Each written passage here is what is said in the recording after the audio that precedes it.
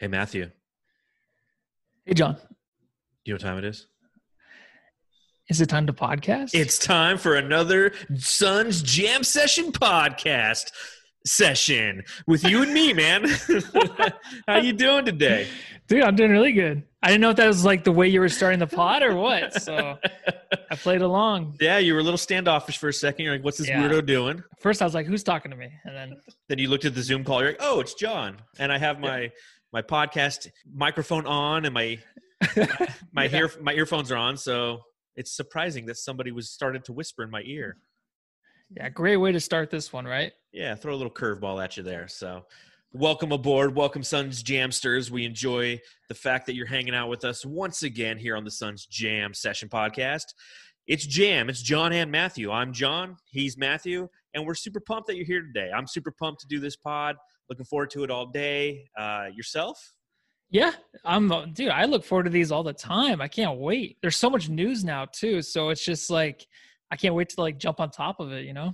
I know. It's coming at you like, I mean, we were just talking about Chris D'Elia just prior to starting this. And it's just like, it's one thing after another is going on in this crazy world. Yeah. That'll probably take up half an hour of this podcast, right, Chris D'Elia? Yeah, I think we'll avoid that thing altogether. Okay. Just like you should avoid 16-year-old girls, right? Yes. So we'll pop into this one here really quick. First and foremost, I'd like to remind all of our Suns Jamsters to subscribe to the Bright Side of the Sun podcast network. That's where you can get the Suns Jam session that you're listening to, as well as the Fanning the Flames podcast. Make sure that you follow the show on Twitter at Suns Jam. Follow us on Instagram at Suns Jam. And you can follow us on Facebook. Just look up Suns Jam Session. It's a great way to connect with the show. You can always email the show, sunsjamsession@gmail.com. Still getting a few emails to the old sunsreport@gmail.com email address. Avoid that one. I don't check it anymore. You can always follow me on Twitter at Darth Voida. You can follow Matthew on Twitter at Matthew Lissy. We're super excited, super pumped to have this podcast for you. Don't know which way it's going to go, but it's going to go somewhere. I'm going to pop open this beer. I've got a Santan Brewing Company Juicy Jack Juicy Hazy IPA to pop into today. So let's... Oh, yeah, it's going to be a good one. You ready for this, Matthew? I'm ready. All right, cheers, fucker. Bring it on.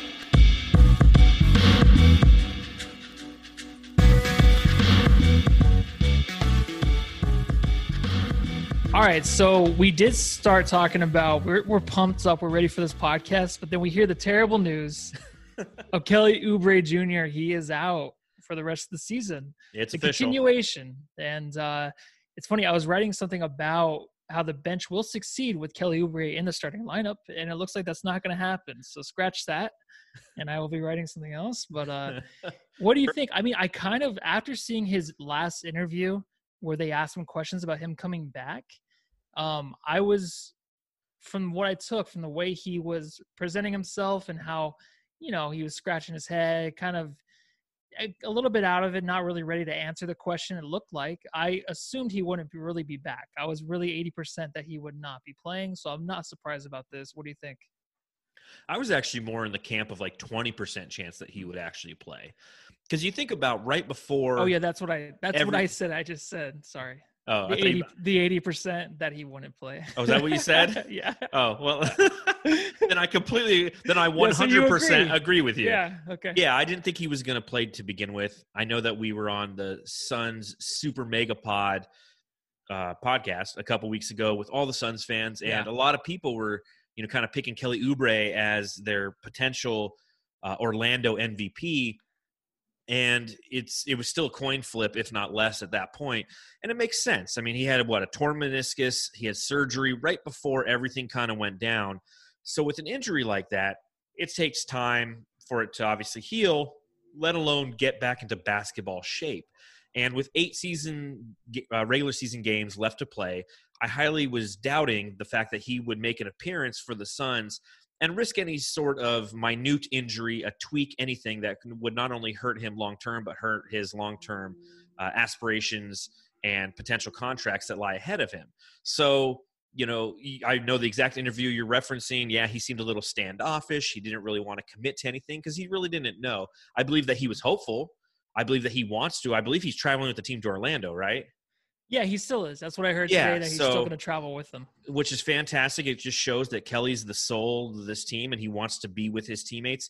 I mean, think about that. That's a guy who does not have to voluntarily go into this bubble at Disney World, and he's still doing it because he wants to be around his guys. He probably miss hanging out with the boys, and he wants to give his support and sit on the sideline. And the nice thing is him on the sideline with no fans, you'll be able to hear him hooping and hollering at his teammates during those 8 games. So just because Kelly Oubre isn't going to be present on the court doesn't mean he won't be vocal and present for his team, which is, again, super valuable.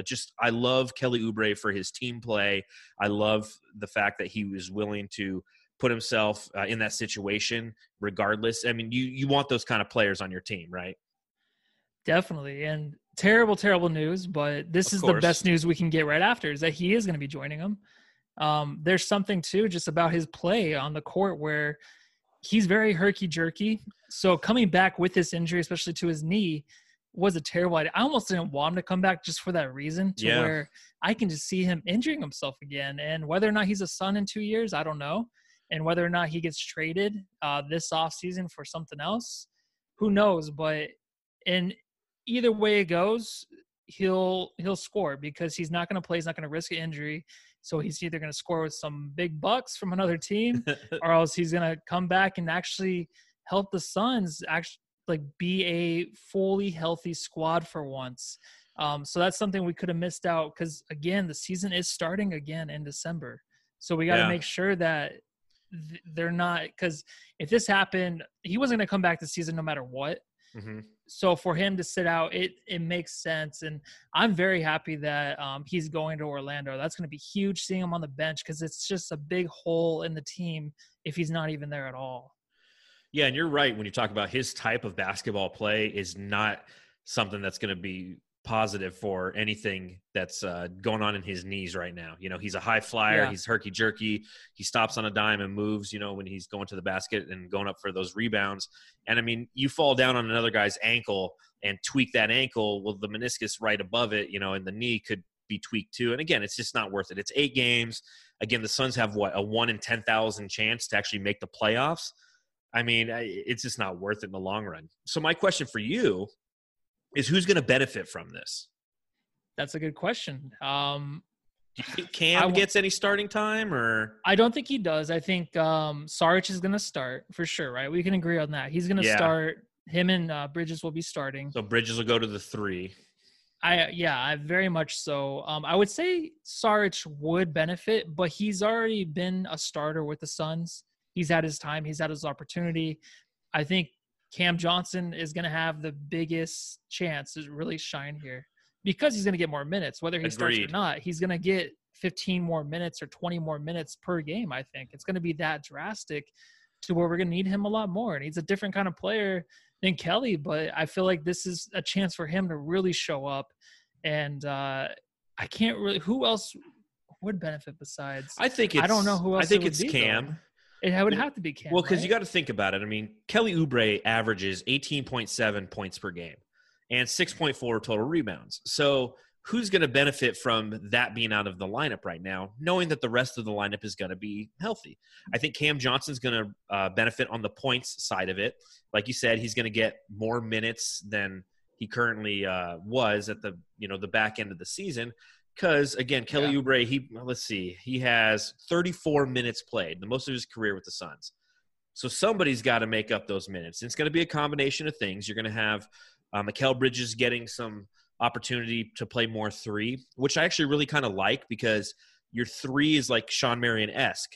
It's somebody who can guard multiple positions if need be. If there's switches, if there's high pick and rolls, he's somebody who can drop down on certain guys and really – and again, that's what makes getting a premier power forward so appealing, is knowing that Mikal Bridges is kind of a 3. He doesn't have the body and the weight of a 4, but he's somebody who can play that 3. And I think with him playing the 3, like you said, Sarge is going to benefit probably the most minutes-wise.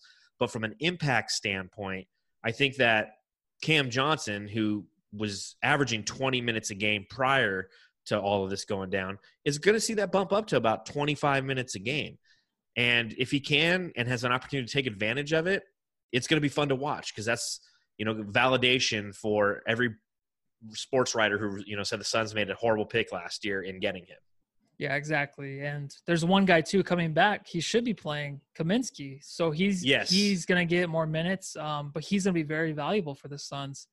It's going to be great to have him back, because because they played the Robert Sarver interview where he talked about, he's like, they asked him if Kelly Oubre would be coming back, and he was so committed to him coming back and playing for the Suns during the 8-game stretch, and now he's not. But he also mentioned Frank Kaminsky. I haven't heard any updates, but I'm assuming he's 100%. He's ready to go. Yeah, he's ready to go from what I know, what my sources tell me. And it just goes to show you that Robert Sarver doesn't know his ass from the hole in the ground again. Yeah, he's just, he's going to be very confident what he says, and he said he's going to play. So I don't know. I mean, there's no communication. Like, does Kelly Oubre really talk to Robert Sarver? I know, like, Booker and Sarver are probably like good friends. That's what I hear. But I don't know if Kelly ever really talks to him. So maybe really Booker plays Call of Duty with Sarver. He's part of his like Warzone quads, and Oubre just can't break it, because if he could, he'd get in there and be like, "Listen, I'm dropping in, headed towards the hospital building. Oh, by the way, Bob, I'm not going to be playing. Okay, I picked up an AR-15. Yeah. Or he probably plays like me and just mutes everybody. That's why, Yeah, I don't like to talk to anybody. I have great headphones for Call of Duty, and people start talking, and I'm just like, always keep it on the mute. I'm like, because all they do is complain. It's like, if you mess up, it's like, what the hell are you doing? That's the way, like, you play these games in NBA 2K. Everyone thinks you suck, and it ruins everything. Oh yeah, you got to play with your friends. That's it. I was playing today on Call of Duty. After I got home from work, I played like a couple matches. I like to play Domination, which is a multiplayer mode where essentially there's A, B, and C, and you're just trying to capture point A, point B, or point C. And you hear somebody complaining like, "Why is nobody protecting A? Why is nobody protecting A?" Yeah. Fuck it, I'll go and I'll protect A. Don't worry, guys, I got A. I'm sitting here in the back, and then you just I died. I'm like, yeah, just shut up. Like, yeah. Oh man, it drives me crazy. People be crazy, man. People be crazy. And speaking of crazy, let's talk a little bit about Kyrie Irving, huh? Hey, yeah, I defended this guy last week, but I still am. He's more of like a love guru kind of guy right now, starting his own league. He should be wearing a robe, walking around, and just having people. Oh, I know. He wants to be like Ice Cube in the Big Three. He's like, I'm going to start my own league to kind of show. So just answer me this. And again, we talked about Kyrie on our last podcast, and he's somebody who speaks his mind, good, bad, or indifferent. I agree with some of the things he says. Other things I think are just kind of out there, and that's fine. He's has the right to do that. I think it's actually kind of funny on some of them. But again, he's the vice president of the Players Association? Yeah, so he is. But I've heard today Elmino Hassan was actually on the Dan Le Batard show. He was talking about how a lot of players just don't want that position. So it's more of like Kyrie took it because no one wanted it. Okay. No one wants the responsibility, so Kyrie took it. It's more of that than like players choosing him to be. I might be wrong on that, but that's what I heard from Elmine, and he has really good intel on that stuff. So Kyrie's in a position that he doesn't want and doesn't really carry any weight, it sounds like. Yeah. And now he's talking about how he wants the players to start their own league. Why? In an effort to stick it to the NBA because the NBA is trying to make them play right now. It's frustrating, and because one, Kyrie Irving is a member of the Brooklyn Nets, and because he's been injured, he doesn't have an opportunity to go to Orlando. So everything was all fine and hunky-dory. Didn't say anything as the vice president, mind you, of the Players Association. And once they kind of tell him, like, hey, by the way, there's no need for you to come because you're injured, all of a sudden he wants to start a new league. He's saying it's because this is going to detract from all the social injustice that's going on currently, and it's going to hurt their movement. And I just don't see the logic or consistency in the things that he's saying. I think if that is true, if you feel that playing in the NBA right now is going to distract people from what's going on, if it's going to take away from the movement that's happening in America right now, I just don't get it. Because I think if you were playing, you have a better opportunity to reach more people and progress your your movement and your ideals, right? No, you're totally correct. I don't know where his mind is really on this. Him starting his own league though, or even the players starting their own league. I don't know if it could happen. The biggest reason for me would be basically because would they really show up every game? Because I feel like if they had a season and they had their own league, Kyrie, if he was a coach or players coach or whatever in this league, I feel like he'd be like, yeah, we're not going to play today. We're just not going to play. You can count as a loss. We don't need to do it. I would see stuff like that. You know, it's like, when can you really count on this guy to follow through on things, especially when it comes to basketball? Like, he's been so absent, and ever since he actually got hurt this year, which I don't even like, if he's really hurt, whatever. Yeah, he's made some comments about the Nets and how they need to trade and do all this stuff. So he's all over the place, and I don't know if the players really take him seriously anymore. And I don't know if we should. I don't think, of course we shouldn't, but he gets you thinking. But sometimes just like, okay, maybe he is a little bit crazier than I thought, but maybe not. This is just who he is, and you can't change him. But I even heard like Dwight Howard, he said that a lot of players want to speak up against playing in the bubble, but they can't because they're afraid of it. So I don't know, like, if they're afraid to talk to Adam Silver or anybody in management about this, do you think they would even be more comfortable to go up to Kyrie and talk to him about it? Because I wouldn't feel comfortable talking to Kyrie about if he was the commissioner of his own league. Yeah, not a chance. But even if he's in his position now, like, can you talk to this guy about things that you want to be done in the league? Like, because Kyrie has his own agenda. And I feel like if it doesn't meet that, of course, like a lot of managers or even Adam Silver, who knows if he would even listen to that? I don't know. I don't know, man. I don't really know. I think that, and again, what we're kind of talking about is Kyrie was telling other players they should start their own league. And I think it was in a Nets video chat or something. And supposedly, yeah. And I don't understand how it would make sense. Where do you get the money for that? Where do you get the funding? If you're trying to say, hey, the NBA is forcing us to play, then why is your response like, let's just start our own league so we can play? Like, it doesn't make sense. And, Kyrie, I love him as a basketball player. I mean, the guy is phenomenally talented, and I'm just learning to tune him out more and more. I'm glad he's not a member of the Phoenix Suns because, I mean, you heard it when he was a member of the Boston Celtics, and Bill Simmons would talk about him all the time. Like, it drives you crazy.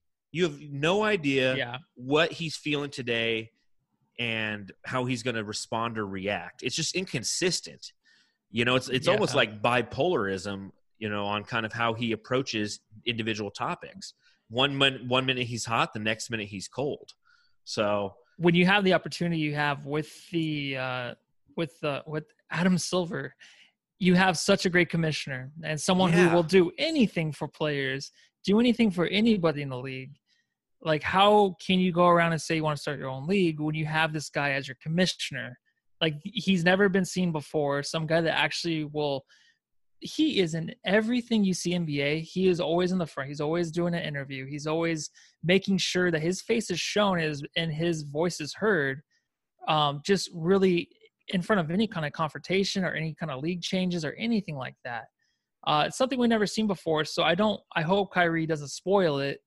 And, and some players agree to what Kyrie wants to do with the new NBA. That would be very devastating, but it could maybe happen. I doubt it. Anything is possible now, man. I doubt it. If anything was to happen, I would say that, if Mike Trout got together and said, hey, let's start our own baseball league, I feel like that has more plausibility to occur than a new basketball league at this point. Because if you think about it, the NFL and the AFL merged in the late 60s. The NBA and the NBA did the same. Major League Baseball hasn't had any challenger to its league since, the 1919 era. I have no idea. I mean, it's been so long. It's been 100 years since the American League and the National League kind of merged together. It'd be interesting if a few baseball players, and I don't know if you saw the tweets yesterday, where literally every one of them is like, tell us when and where. Every one of them verified on Twitter. Tell us when and where. Tell us when and where. Because the issue you're kind of having in Major League Baseball right now is the owners are not providing a start date and where they're going to play to the players. They're in an effort to get what they want. They're holding out essentially by not providing information. And therefore the players are just like, okay, we're being made to look like the bad guys. Like we're the greedy, Richie Riches of the world, wanting all the cash delivered to us in order to play. Yeah. But the owners are being just as greedy, but they just kind of have a little bit more business practice at it. I mean, a lot of them are freelance capitalists and guys who made a lot of their money doing things that are probably not 100% legal and are cutthroat businessmen. And that's how they're doing. They're almost like freezing out the players right now. And they're just saying, hey, just tell us when and where to play and we'll be there. But they're not doing it, so they get to kind of their time frame on when they want things to occur. I totally took that topic and just threw a curveball, no pun intended, on that. Yeah, but that's where baseball's at. And it's just, again, it's just so sad. And I'm so glad that we don't have that issue in the NBA. Kyrie's over in the corner chirping. He'll always be the guy over in the corner chirping, just saying random crazy shit. Yeah, and I think you need that.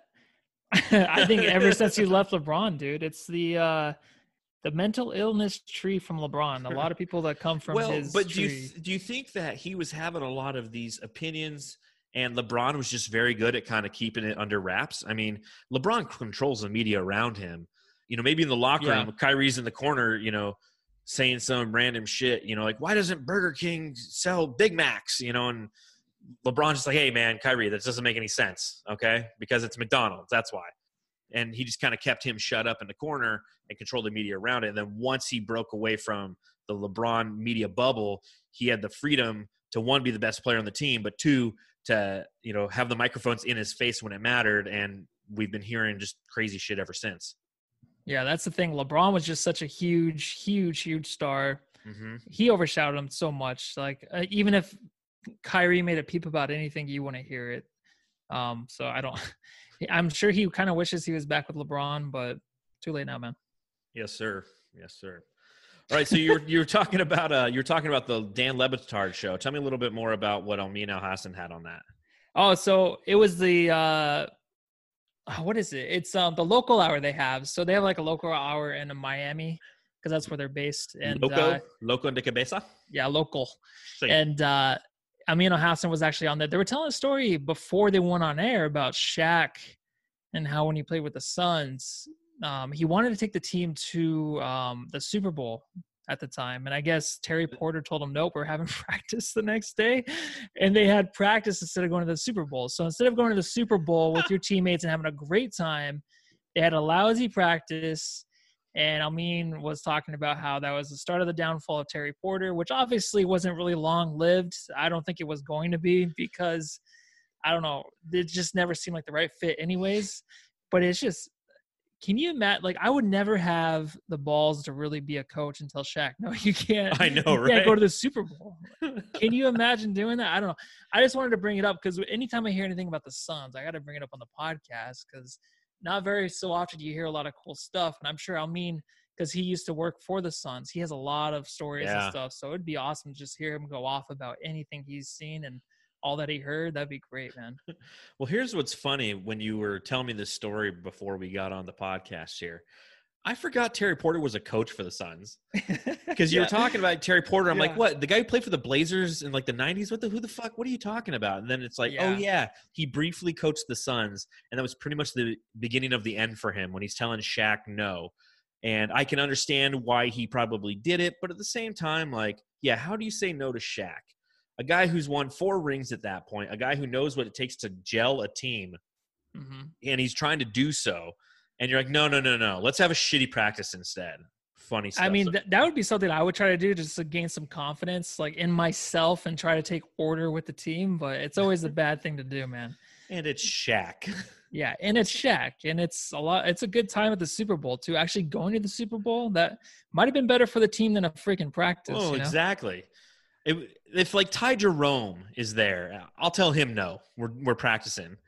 But if Shaq comes walking up like, okay, is that what you want to do, big fella? Okay, that's what we'll do. Yeah. So let's talk real quick about what Shams was reporting on the bubble memo. They're starting again to provide a little bit more insight into what's occurring when everything comes back in late July. I believe it's June 23rd, so we're just under a week away until players have to announce whether or not they're actually going to attend, correct? I believe you're correct. Yeah, so I mean, we'll know within the next week or so all the players who are just going to raise their hand, and kind of like what Dwight Howard said, like there's a lot of guys who are probably afraid to say that they're not ready and willing to go or feel safe enough to go to Orlando. And I've said it before and I'll say it again, that's respectable. If they don't want to go, don't go. That's the continual thing I believe in this society as a whole right now, not just for basketball players. If you're afraid to go to the grocery store right now because you have a fear of catching COVID, then don't go. And the same thing goes for these players. So we'll know in about a week which players have chosen to stay home, which is completely fine. Stay with your families. They don't want to either catch COVID or they don't want to go into the bubble and, not knowing how long they're going to stay. I think for a lot of Suns, I honestly don't think we're going to have anybody who's going to say no, because we know we're only going to be there for 8 games. Yeah, I don't know who. I'm trying to think even across any team, anybody. I can't think of anybody who's going to say no either. But it'll be surprising. You keep hearing that. Yeah, you keep hearing that players, some like half and half, or else 25% of players just don't want to go for those reasons, because of Corona, because of the safety. So I don't know, man. I can't think of anyone in the Suns, but I mean, of course, I don't know them personally, but I just, for the opportunity they have, and it feels like the safest way to get this going is they have it all planned out. And they're even talking about how it's going to be crazy for these players to be locked up that much or that long, but they're going to be locked up. But weren't we all just locked up for like 3 months, supposedly? Like, yeah. So what is the big deal? And supposedly you're supposed to keep being locked up. You're supposed to still stay in your house. You're still supposed to like work from home. A lot of companies still. Absolutely. To the end of September. So I don't understand the difference in how these players are going to go insane when they're supposedly supposed to be keeping it safe at home too as well. That's the one thing I can't understand. I don't know. I think you're not with your family, and it's not as much of a laxed environment. There's heightened. I mean, think about it. If you're at home and you've been self-quarantined for the past 3 months, every time you do something, you don't have to get tested. It's like, oh man, I need to go to Fry's today. Oh, got to get tested. Oh, I'm tested on my way back. You're not constantly being monitored by people whose job it is to ensure that they can do the social tracing and to ensure your social distancing. So that's kind of the difference. It's going to be like the lockdown that a lot of people have been through, but heightened security with a lot of eyes on them. I don't think it's going to be that controlling. I really don't. I think it's something like they have to have something written. They have to have something that we can see like, hey, they're being super safe. I honestly don't think it's going to be that controlling to where they're going to be tested every day. I know there's a whole handbook about it, but a lot of rules. But I think as it goes on, it's going to be more laxed. Because as this goes on, I feel like the coronavirus is going to shrink. That's just what I think. I don't know. Maybe it won't. Maybe it'll spike again. Who knows? But if it does start to like go down, then the players it'd be probably more relaxed place to be at, I would think, right? Or no? I would think so. Yeah. Shams Charania reported that players are going to have amenities such as lounges, pools, barbers, 24-hour VIP concierge service, daily movies, lawn games, golf. So all these different things are going to be occurring on the Orlando campus to keep the guys engaged when they're not playing. So, I mean, it almost sounds like they're going on to like a country club. It's just they just have to be there 24 hours. What do you think of all those different things that they're providing? I think it reminds me of when I was watching like a Better Call Saul, because there's a part where they're trying to build the underground lab, and they are basically in a quarantine shed, but the Russians that come in to help build it don't know where they're at. So they're trapped in like a lot of these things they talked about having were actually in that huge shed they had. So it reminds me of that, to where they're going to go completely insane, but they will have the outdoors. I'm like, where are the women going to be at? Where are the women at? Do you think, because I'm just saying, like, these players, there's no way they're not going to have access to women. I know they're going to have their families, but a lot of them don't have families. Yeah, what's James Harden going to do? Wives. A lot of them don't have girlfriends. So I'm just saying the rules, I feel like, will be more relaxed than you think, and I think there's an underground tunnel somewhere to get these honeys in. Well, Shams reported that there's 24-hour VIP concierge service, okay? Oh, okay, so can you get what I'm saying? Can you read between a couple lines there? 24-hour VIP concierge service. So there's your answer, James Harden. There's no underground My tunnel. It's an Uber coming in with the honeys. All right, I still think there's tunnels there somewhere. Well, not in Florida. If there are, there's You don't think gators so? in there, and it's Oh terrifying. yeah, no, you can't have them over there. I do Okay. think it's funny that they reported that there's going to be lawn games available for these guys. Lawn games, like, yeah. can you picture LeBron James is out there and he's playing against Anthony Davis? They're playing like cornhole or like polo. They're on the back of horses riding around like polo. Like, I don't know, Well, lawn games. If they're as competitive as like Jordan, then they'll be playing anything for money, man. No, right? Yeah, true. There's probably going to be a lot of gambling going on. That's actually a really interesting point. Yes. And again, if they have golf available, like if I was them, which Lord knows I'm not anything close, but that's what I would do. I would golf and play basketball.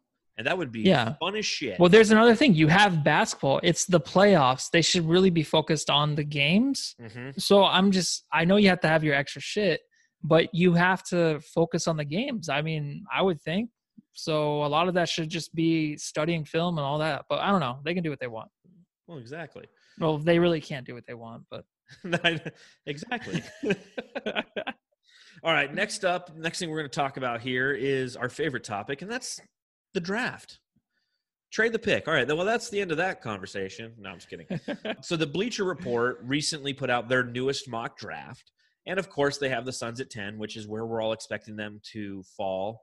I know that they're going to do the draft lottery on August 25th, and that's when we'll officially know where the Suns are going to find their newest member of the Phoenix Suns and or trade that pick. But in the Bleacher Report's newest mock draft, they actually have the Suns taking small forward / power forward Isaac Okoro, who's a freshman from Auburn. Now, this is somebody who we haven't discussed on the pod. That's why I brought it up for this podcast, because he's somebody new and we need something new to talk about. So what do you think of Isaac Okoro, number 23 from Auburn? What do you got? So this was on Bleacher Report. So I had to fact check this with Kevin O'Connor over at The Ringer. He actually had him going number 5 in the mock draft, this guy. Yeah. So, I mean, I watched highlights of him. He's very athletic. Some guy, he can't shoot, but very athletic, high flyer guy, the most athletic in the draft. So it's like kind of like when there's no one in the draft, you kind of try to go for the guy that's like the most athletic and the highest upside. Seems like this guy kind of fits that category. Here's what I kind of have on him. One, referencing Kevin O'Connor's draft guide, which in my opinion is the best draft guide that's out there. Not only because it has great information, but also has some like nice graphics. It looks good. It looks good. It's very well graphically designed, which I can always appreciate. Mm-hmm. And he says that he's shades of Gerald Wallace and Justice Winslow. So not somebody who blows you away, but at the 10th pick, I mean, I don't expect somebody to really blow us away. I will say that in watching him, he's kind of one of those guys who does a lot of things well, but doesn't do anything elite. He's a really good defender. He can rebound. He can pass. Smart decision maker. Not a great shooter, but can hit the 3 a little bit. Subpar from free throws. So, my kind of first thought on him is he's not a James Jones kind of guy. James Jones likes guys who are elite at one skill. Think about it. He drafts Cam Johnson, elite three-point shooter. He drafts Ty Jerome, who is an elite passer and has elite court vision. Supposed to be. Yeah. But he was one of the highest IQ guys coming out of the draft. So he's not drafting these guys who are supposed to be great all-around players, a la Josh Jackson or Marquise Chris or Alex Len. A guy who does a lot of things well, but does nothing great. And that's how I best can describe Isaac Okoro in reading kind of the reviews on him, watching a lot of the YouTube videos that are out there. And again, when you watch those YouTube videos, you're seeing the best possible version of this player. You're seeing the highlight films that the Auburn Tiger guys are throwing out there. Like, this is our dude. And you watch it and you're like, okay, it's basic, bitch. And that's how I kind of feel about Isaac Okoro. He's a wing. Go ahead. Sorry, go ahead. No, go ahead. No, he's an athletic wing who I feel could come in the league, and he's a dime a dozen these days, in my opinion. Yeah, but I just cut you off again. That's fine. That's a perfectly well put with James Jones, man. He really accepts players for who they are, not trying to turn them into something that they're not. And it always goes back to that interview about DeAndre Ayton, where he talks about, can't we just accept DeAndre Ayton for who he is? Yeah. Now that you point that out, it's like, duh. Everyone even added to the team is just like, they're really good at something, but they're not going to do everything. Well, and think of who James Jones is. Who was he as a player? He was a good 3-point shooter. He was a guy who would come in and was a great 3-point shooter, and that's all he did. So he understands from being a member of championship teams with LeBron and just being around LeBron for like 8 years or whatever, that what you need to be successful is you need a couple glue guys and you need some specialists. And the draft is where you can go out and you can get those potential specialists and the great guys that you're going to trade for or pick up in free agency. And I feel like he's trying to set this team up so they can make that big move and get somebody. But through the draft, he's going to identify a skill that the team needs, and he's going to go for it. And Isaac Okoro, again, I just don't feel like he's a guy who has that ability. You look at somebody like LaMelo Ball, he is an elite scorer and playmaker. So that's somebody who would be on his list. Thank you. Well, you're on my side on that, huh? Yeah, I definitely think that LaMelo Ball is the best player available in this draft. I just don't think we have a shot in hell to get him. Obi Toppin is a fantastic athlete, okay, and has explosive power. Those are his elite skills. So he's an elite interior scorer. He's not going to be somebody who is hitting threes. And so if he's there, he's a great guy to go get because you know what you're getting with him. You're not trying to get him like Dragon Bender and make him somebody that he's not. Dragon Bender wanted to shoot the three. And the Suns were always like, no, man, when you get that ball, go to the hole. Go to the hole. Igor Kokoshkov, Jay Triano, both those guys were trying to make him into something he's not, trying to make him into a post-up player because he's 7 feet tall. And his best time with the Sun is when he was a rookie and when he'd come out in the court and he would just play the way that he was used to playing as a young player, and he would shoot the three ball. And when Dragon Bender had confidence playing, he was so much fun to watch. And once they started kind of delving into the layers of who he is as a player, trying to coach him into being someone that he wasn't, he started to falter. He started to lose that confidence. You could see it on the court. I mean, I used to think that Dragon Bender was cold as ice, man. I used to say that all the time when he was a rookie. And then halfway through his rookie season, all of a sudden, like, he's trying to drive to the hole. He's not a great dribbler. He's trying to do post-up moves. He can't post up at all because he's got that big body. He's a young guy. He doesn't know how to use it yet. So, I mean, I know I've talked a lot here, but that's how I kind of feel about Isaac Okoro. You did, but it's that simple. It's like something I don't even really look at. It's like, you got to take these guys when they're younger, and you can't force them to be something else because that takes a lot away from their confidence. And I feel like if they're trying to be something they know in their head, they're like, I don't know if I can do this, and someone keeps pushing them to be that player, it's just not going to happen a lot of the times. And I love how James Jones drafts. So I do too. Let those players be who they are. Let them gain that confidence the first 2 years of their career. And from there, then you can start to add things. I mean, look at Devin Booker. Yeah. Devin Booker is a guy who came in. They're like, listen, you're an elite scorer. So what did he do? He'd score. Scores, off of pick and rolls. Yeah. Scores in the mid range, scores from three. And now he's adding more things to his game because he has that confidence. So he's I an think exception, though. He is. He's the exception. He's to the had rule. so much time to work on whatever he wanted. Very, very true. Yeah, He's it's just 5 so overlooked. years. Yeah. Yeah. What else can you say about that? Not much. Another thing that Bleacher Report put out there is an article called "The Free Agent Every NBA Team Can't Afford to Lose." And for the Phoenix Suns, they said Dario Saric. So if you go through the upcoming free agent list, we talked about it a little bit on our last pod. You have Dario Saric, you have Aaron Baines, Frank Kaminsky, Javon Carter, and Cheick Diallo. So according to Bleacher Report, it's Dario Saric that we can't afford to lose. Do you agree with that, or do you think it's somebody else? Yes, because if we go into the offseason and we lose this guy, it's someone that I believe I would be pretty upset that we let him go. Just because I don't feel like Dario Saric is really a one year and done guy. I don't believe he is on a team. I think he can build something on a team and be something like, someone that's there for 3 or 4 years to help a team get to where they want to be, kind of build on a team's success. And the more the quicker that Dario Saric really accepts who he is, where he's the guy that can build a fucking house with a hammer and a nail. Amen. But it can also just, he's the hustle dude off the bench, the guy that's going to break his fucking back. I don't know why he cursed so much right there, dude. It's something to Dario with the refs.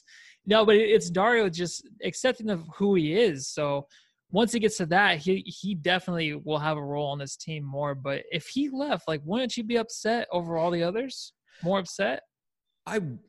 I don't know. Javon Carter's the guy. If he leaves, I'll probably be most upset. Yeah. But if you look at the success of this team, I do believe that Dario has to be a part of that team in order for it to occur. Yeah. And here's the reason why. Dario Saric is one of those good building blocks guys that every team needs to be successful. We've talked about it before. He needs to be a bench guy. He needs to accept that role. He needs to accept that he's going into the 5th year of his career, and he's had an opportunity to start, and he hasn't put up the numbers. But you put him on the second team coming in, and the way that he hustles and the effort he puts in, maximizing the talent that he has, it's productive, and it's going to help a team win. If he accepts that, teams will win with him on it. And that's one reason I want him to stay with us. I want him to come and stay with us and win with us versus going to another team, having him have this epiphany and realization, and all of a sudden that team starts winning. And then, if we play because what will happen is he'll go to another team. He'll end up going to like San Antonio, who's on a backswing of their title runs, and he'll help them get to that next level. Right as the Suns are rising, we'll meet them in the playoffs, and Dario Saric will kill us in the playoffs. Tell me that's not going to happen. Yeah, it's going to happen. Yeah, so, you heard it right here. June 17th is the day that we're recording this. I'm calling that. Saric will end up with San Antonio somehow, some way, and kill us in the playoffs in about 3 years. The nice thing is we have that qualifying offer of $5 million we can give to him. And given the fact that the cap is most likely going to shrink due to the COVID-19 pandemic, it should be enough to keep him. And I'm hoping that the Suns do make that qualifying offer and keep him. Because, again, go back and look at all these teams that are successful. They have those guys that are just solid bench guys that come in, and they're not flashy, but they just come in and they get the job done. Like you said, he comes in with his hard hat and his lunch pail, and he builds a house with a hammer and nail. That's Dario Saric right there. Yeah. Anything else on Dario? No, we'll save him for next week, though, man, because he'll be back. Always comes back. Yeah, it's like we always talk about Dario, Kelly, and Bridges a lot. Yeah. The draft. Yep. I don't think we have any mailbag questions on this podcast, so we don't have to. What the hell? Yeah. It's all right. It's okay. But you know what? We're looking for you, Jamsters. Hit us up, man. And you don't have to ask us a bunch of historical questions, the what ifs. Yes. They're great, and I will answer them. But you can also ask us random stuff. What's my favorite movie? I've never told you guys. Yeah. What makes me giggle? Yeah. We don't know.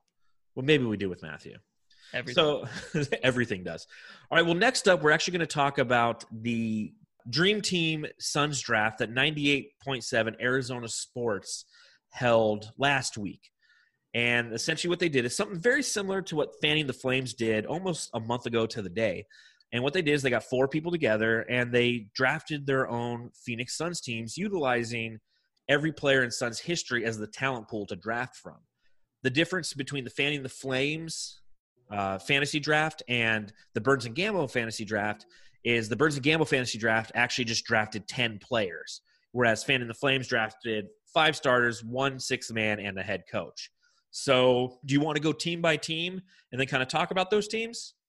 Yeah, we can just talk about what teams they have. Just even going over it, I kind of feel like I know who I like the best. But okay. Yeah. Well, so what's interesting is I actually I wrote an article about this. It comes out tomorrow, so we're recording this on Wednesday. So most likely by the time you're hearing did you do that? Because it was suggested by Justin. Oh, yeah. Oh, did you do it? Oh, okay. I'm like the bright side of the sun, Mel Kiper. Anytime there's anything draft related, they're like, grade it. I'm like, okay. So I sat down and I went through the different teams. There's Jordan Bird, who's the producer of Arizona Sports 98.7. You have Team Gambo, Team Burns, and then Team Cazell. And that's Sarah Cazell. She's the anchor for the Burns and Gambo show. She reads the news. Yeah. So who's your favorite team? Let's just start with that. Honestly, I'm going to go Jordan. Okay, Team Bird. So, yeah, Barkley goes first. I feel like anytime people draft, it's like Barkley first, Nash second, or else vice versa. Yeah. The MVPs. If you just go through his team, you got Barkley, Dan Marley, Jason Kidd, Dick Van Arsdale, Stephon Marbury, my favorite, Shaquille O'Neal, Leandro Barbosa, Danny Manning, Neil Walk, and Michael Finley. It just seems like a solid team. Even because he had Jason Kidd in the third round. That's where he got him. And I think that he kind of fell right there, honestly. And anytime you get Stephon Marbury, I mean, I'm all over that. I don't know if you can start them both together, but so far that's my favorite. What team did you like? So first and foremost, I went kind of nerd on this, as I typically do.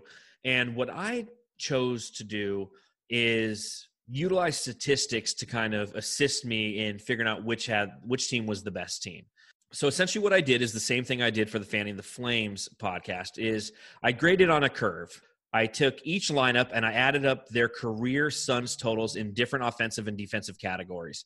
And then once I found those totals, I graded on a curve. That is to say, the team that had the highest mark, like for example, Team Cassell had the highest amount of points per game at 175. That became the 100% mark. And then the second team, who had 165.5, got a percentage of that, which was 94.5%, and that's an A.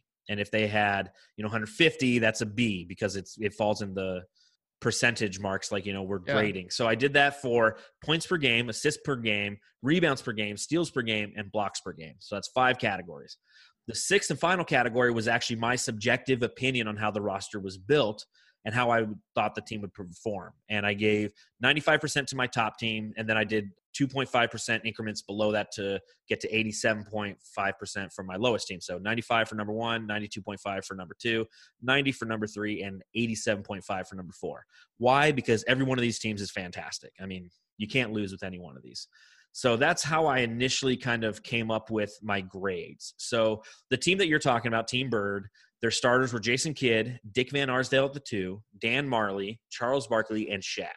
Obvious starting 5, that's solid. And their bench was Stephon Marbury, Leandro Barbosa, Danny Manning, Neil Walk, and Michael Finley. So when they actually were completed with doing this draft, the next day they had Vince Marotta, they had John Bloom, they had Alvin Adams, and they had one other person. Tom Leander? Tom Leander, that's right. Yeah. They had Tom Leander, and they provided their grades, and they actually gave Team Bird the winning their winning nod. Really? So they agreed with you. That was the top, and then Gambo's and Burns' team came in second, tied for second, and then Cassell's team came in last. So my team that actually came out number 1 was Gambo's team, and that had Steve Nash at point, Davis second, or playing the 2 guard, Connie Hawkins, Larry Nance, and DeAndre Ayton. That's your starting 5. And their bench, and this is probably the reason I liked it the most, is I love their bench more than any other team. They had Charlie Scott, who was a fantastic scorer for the Suns, Grant Hill, Maurice Lucas, who we talked about a bunch in the 83-84 podcast when we were going through that season, Jay Rich, who was one of my all-time favorite Phoenix Suns, and Mark West, who's the one Sun I would love to hug the most. So based on all the statistics and everything that I did, and I'll go real quick and I'll give the other teams. Team Burns, he had Paul Westphal at point, Jeff Hornacek at the 2 guard, Joe Johnson, Tom Chambers, and Amari Stoudemire, with a bench of Dennis Johnson, Goran Dragic, Paul Silas, Channing Frye, and P.J. Tucker. And Team Cassell had KJ, Devin Booker, Sean Marion, Truck Robinson, and Alvin Adams as their starting 5, and Eddie Johnson, Cliff Robinson, Raja Bell, Marcin Gortat, and Gail Goodrich on their bench. Whew, it's a lot. It's a lot. But I had Team Gambo winning with a 93.02 overall percentage, with Team Bird coming in about a point behind that, Team Cassell coming in like less than 2 points under that, and then Burns being easily the worst team. So you can read all that on Bright Side of the Sun, but we can talk about these teams now that I've talked for an hour about them. So even if you're taking Stephon Marbury with the 5th pick, you think that's like the best bench player that should be a starter out of all these teams? Or else maybe who else would it be? Joe Johnson? Because are you starting Joe Johnson? No, because Joe Johnson was a starter. It was a starter, okay. Yeah, Joe Johnson was a starter. I think that's like the best pick off a bench that you can have actually as a starter. I think you're right. I mean, because Grant Hill's the first off the bench for one team. Dennis Johnson's a really good one, just defensively, but you're not going to get a lot of offensive production out of him. But I think Stephon Marbury is probably – I remember when they did the draft last time with Fanning the Flames, and they got, through their 5 starters and their 1 bench player, I don't think anybody took Stephon Marbury, and I was actually kind of shocked. I would love to have Stephon Marbury coming off the bench. You look at that team that you're referencing, Team Bird, and with he wasn't taken at all. No, they didn't take him. Okay, But they took a lot less players in that draft. Yeah, that's true. Yeah. But I mean, the fact that he wasn't like, I love Stephon Marbury. I would take him if I had a team. I would take him over Jason Kidd, and that's saying a lot. I know that Jason Kidd won an all-defensive team in 1999 and 2001. He was on the all-defensive team, second team in 2000, all-NBA guy, first team in 1999, 2000, 2001 with the Suns. So, I mean, he was fantastic with the Suns. But for some reason, I just wasn't the biggest fan of him. But when Marbury came, I loved him. Oh, man. Yeah, see, I'm going through it, and I think that really when I see Gambo's team after I saw Jordan's, I was like, I feel like that's going to be the one that wins when you went through all that percentage stuff. Yeah. I was like, that's the one that's going to come out on top. And if I was doing this draft, I had the second pick, I probably would have went Steve Nash. Oh, yeah. And then probably Devin Booker instead of Walter Davis. Yeah, but see, that's where we differ because I'm bigger on Davis. See, I know, exactly. I wouldn't even think Walter Davis because everyone, I feel like, forgets about him, especially like my age. So I don't know. It's really cool. I'm glad they did this. I think it was something that everyone at the time was trying to do, everyone's just doing their drafts, doing their top threes, all this stuff, or top tens, anything. So, dude, that, I don't know. I guess I would choose Jordan's team overall. Well, and here's what I wrote about a Gambo's team. I said, this is my favorite squad, and the numbers back it up. I just love these players. Nash at the point, who's the favorite of nearly every Suns fan under 30. Davis at the 2, who's my favorite shooting guard in Suns history. Keep it up. Keep working at it, Book. You'll get there. With Hawkins, Nance, and Ayton, I honestly believe that this team is era-less. That is, you can put this roster in any NBA era, and they have the ability to, like Clint Eastwood says in Heartbreak Ridge, adapt and overcome. Length, check. Athleticism, check. Finesse, check. Nash would run this offense into a high-flying frenzy that would be posterizing the NBA and be stellar to watch. And then there's the bench, the leadership of Grant Hill, the scoring of Charlie Scott, the enforcer, Maurice Lucas, providing physicality, Jay Rich scoring from the perimeter and dunking on challengers, and the lovable Mark West. And then you look at it, his team was the top team in rebounds per game and blocks per game. And then second in scoring. So, I mean, it's just from a complete – and again, when you do these drafts, you're not sitting there like, I got to draft to the stats. But that's how I'm going to grade them to give it some context. And I think that, again, I think this team would be timeless, man. Nash and Walter Davis. Walter Davis would go fucking crazy. And then you got Connie Hawkins and Larry Nance, two long athletic guys who can dunk. And then DeAndre Ayton down low. I just don't see how any team in any era could stop it. Whereas the Team Bird with Jason Kidd running the point, Dick Van Arsdale, who can't shoot the three ball really, Dan Marley, Charles Barkley, and Shaq. You have a great rebounding team that can play some fantastic defense. But I feel like with Barkley and Shaq and Marley, they would clog the paint, and they'd be a team that would be great in like 2003, not in any era, let alone the era that we're currently playing in. Mm-hmm. And the only reason Amari and Shawn Marion really go number 3 and 4 is because of Steve Nash. And Steve Nash, he hasn't played with anybody on Gambo's team except for Grant Hill, Jason Richardson. Yeah. So everybody else's stats, everybody else's just goes right through the roof. Just at least times 2. So you're right, adaptable, and I can see this team winning a championship. I know, right? Well, of course, it's like an all-time Suns team. I would hope so. I'm not so sure. Well, then you look at like Burns' team, and that's a team that I don't feel could win a championship. Paul Westphal, Jeff Hornacek. So you have two guards that they're shoot-first kind of guards. They're ISO guards. They're mid-range guards. They can't really pass the ball. You got Joe Johnson, who's decent at creating his own shot, but not so much. Oh, he's ISO Joe. Yeah, ISO Joe, exactly. Tom Chambers, I mean, again, an ISO guy. This is just all over I don't even know. Amari Stoudemire. So, I mean, just the fluidity of the team isn't there. And Team Gazelle I really like because they have Kevin Johnson, Devin Booker, and Shawn Marion as their backcourt. And those are 3 of, like, my favorite players. Like, Kevin Johnson is probably my favorite son growing up, and Shawn Marion is my favorite son of all time. But then you have, like, Truck Robinson and Alvin Adams, and I feel like all of the speed, athleticism, and defense that you kind of have in the front or the back court, the front court just takes away because his two dudes are just like, I'm living in the paint, dude. I'm not going anywhere. Yeah. I'm not shooting anything. So. Yeah, plus the Gambo team and Jordan team, they have two number ones, like Steve Nash and Walter Davis, and then Barkley, and also I think Stephon Marbury. Like that can be starters for any of these teams. So I don't know. So I was right. Jordan wins. Gambo looks like a very sexy team. So I was right about that with your points or your percentages and who would actually do well statistically. I'm glad I can catch that just by eye, looking at names. Such a nerd I am. Well, that's all we have for this episode of the Suns Jam Session podcast. Again, thank you, Suns Jamsters, for hanging out with us. Don't forget to email the show with some mailbag questions so we can read those off for you. We always appreciate those. sunsjamsession@gmail.com. As always, you can follow me on Twitter at Darth Voida. You can follow Matthew on Twitter at Matthew Lissy. Real quick, Matthew, there's one thing I forgot to talk about. What's up? Do you know what I've been watching every night for the past 3 nights? What? Old Muhammad Ali fights. Oh, that's really awesome, man. I literally went back and saw that he won the title in 1964 against Sonny Liston. And so from that point on, I'm watching every fight that he went through in his career. Have you ever watched old Muhammad Ali fights? No, I have not. Just clips. But that would be very – I didn't even know they had them. Oh, YouTube has everything. Yeah, I know. Why would I even say that? Why would I even question whether or not they have those fights? Kind of disappointed that you asked that question, Matthew. Yeah.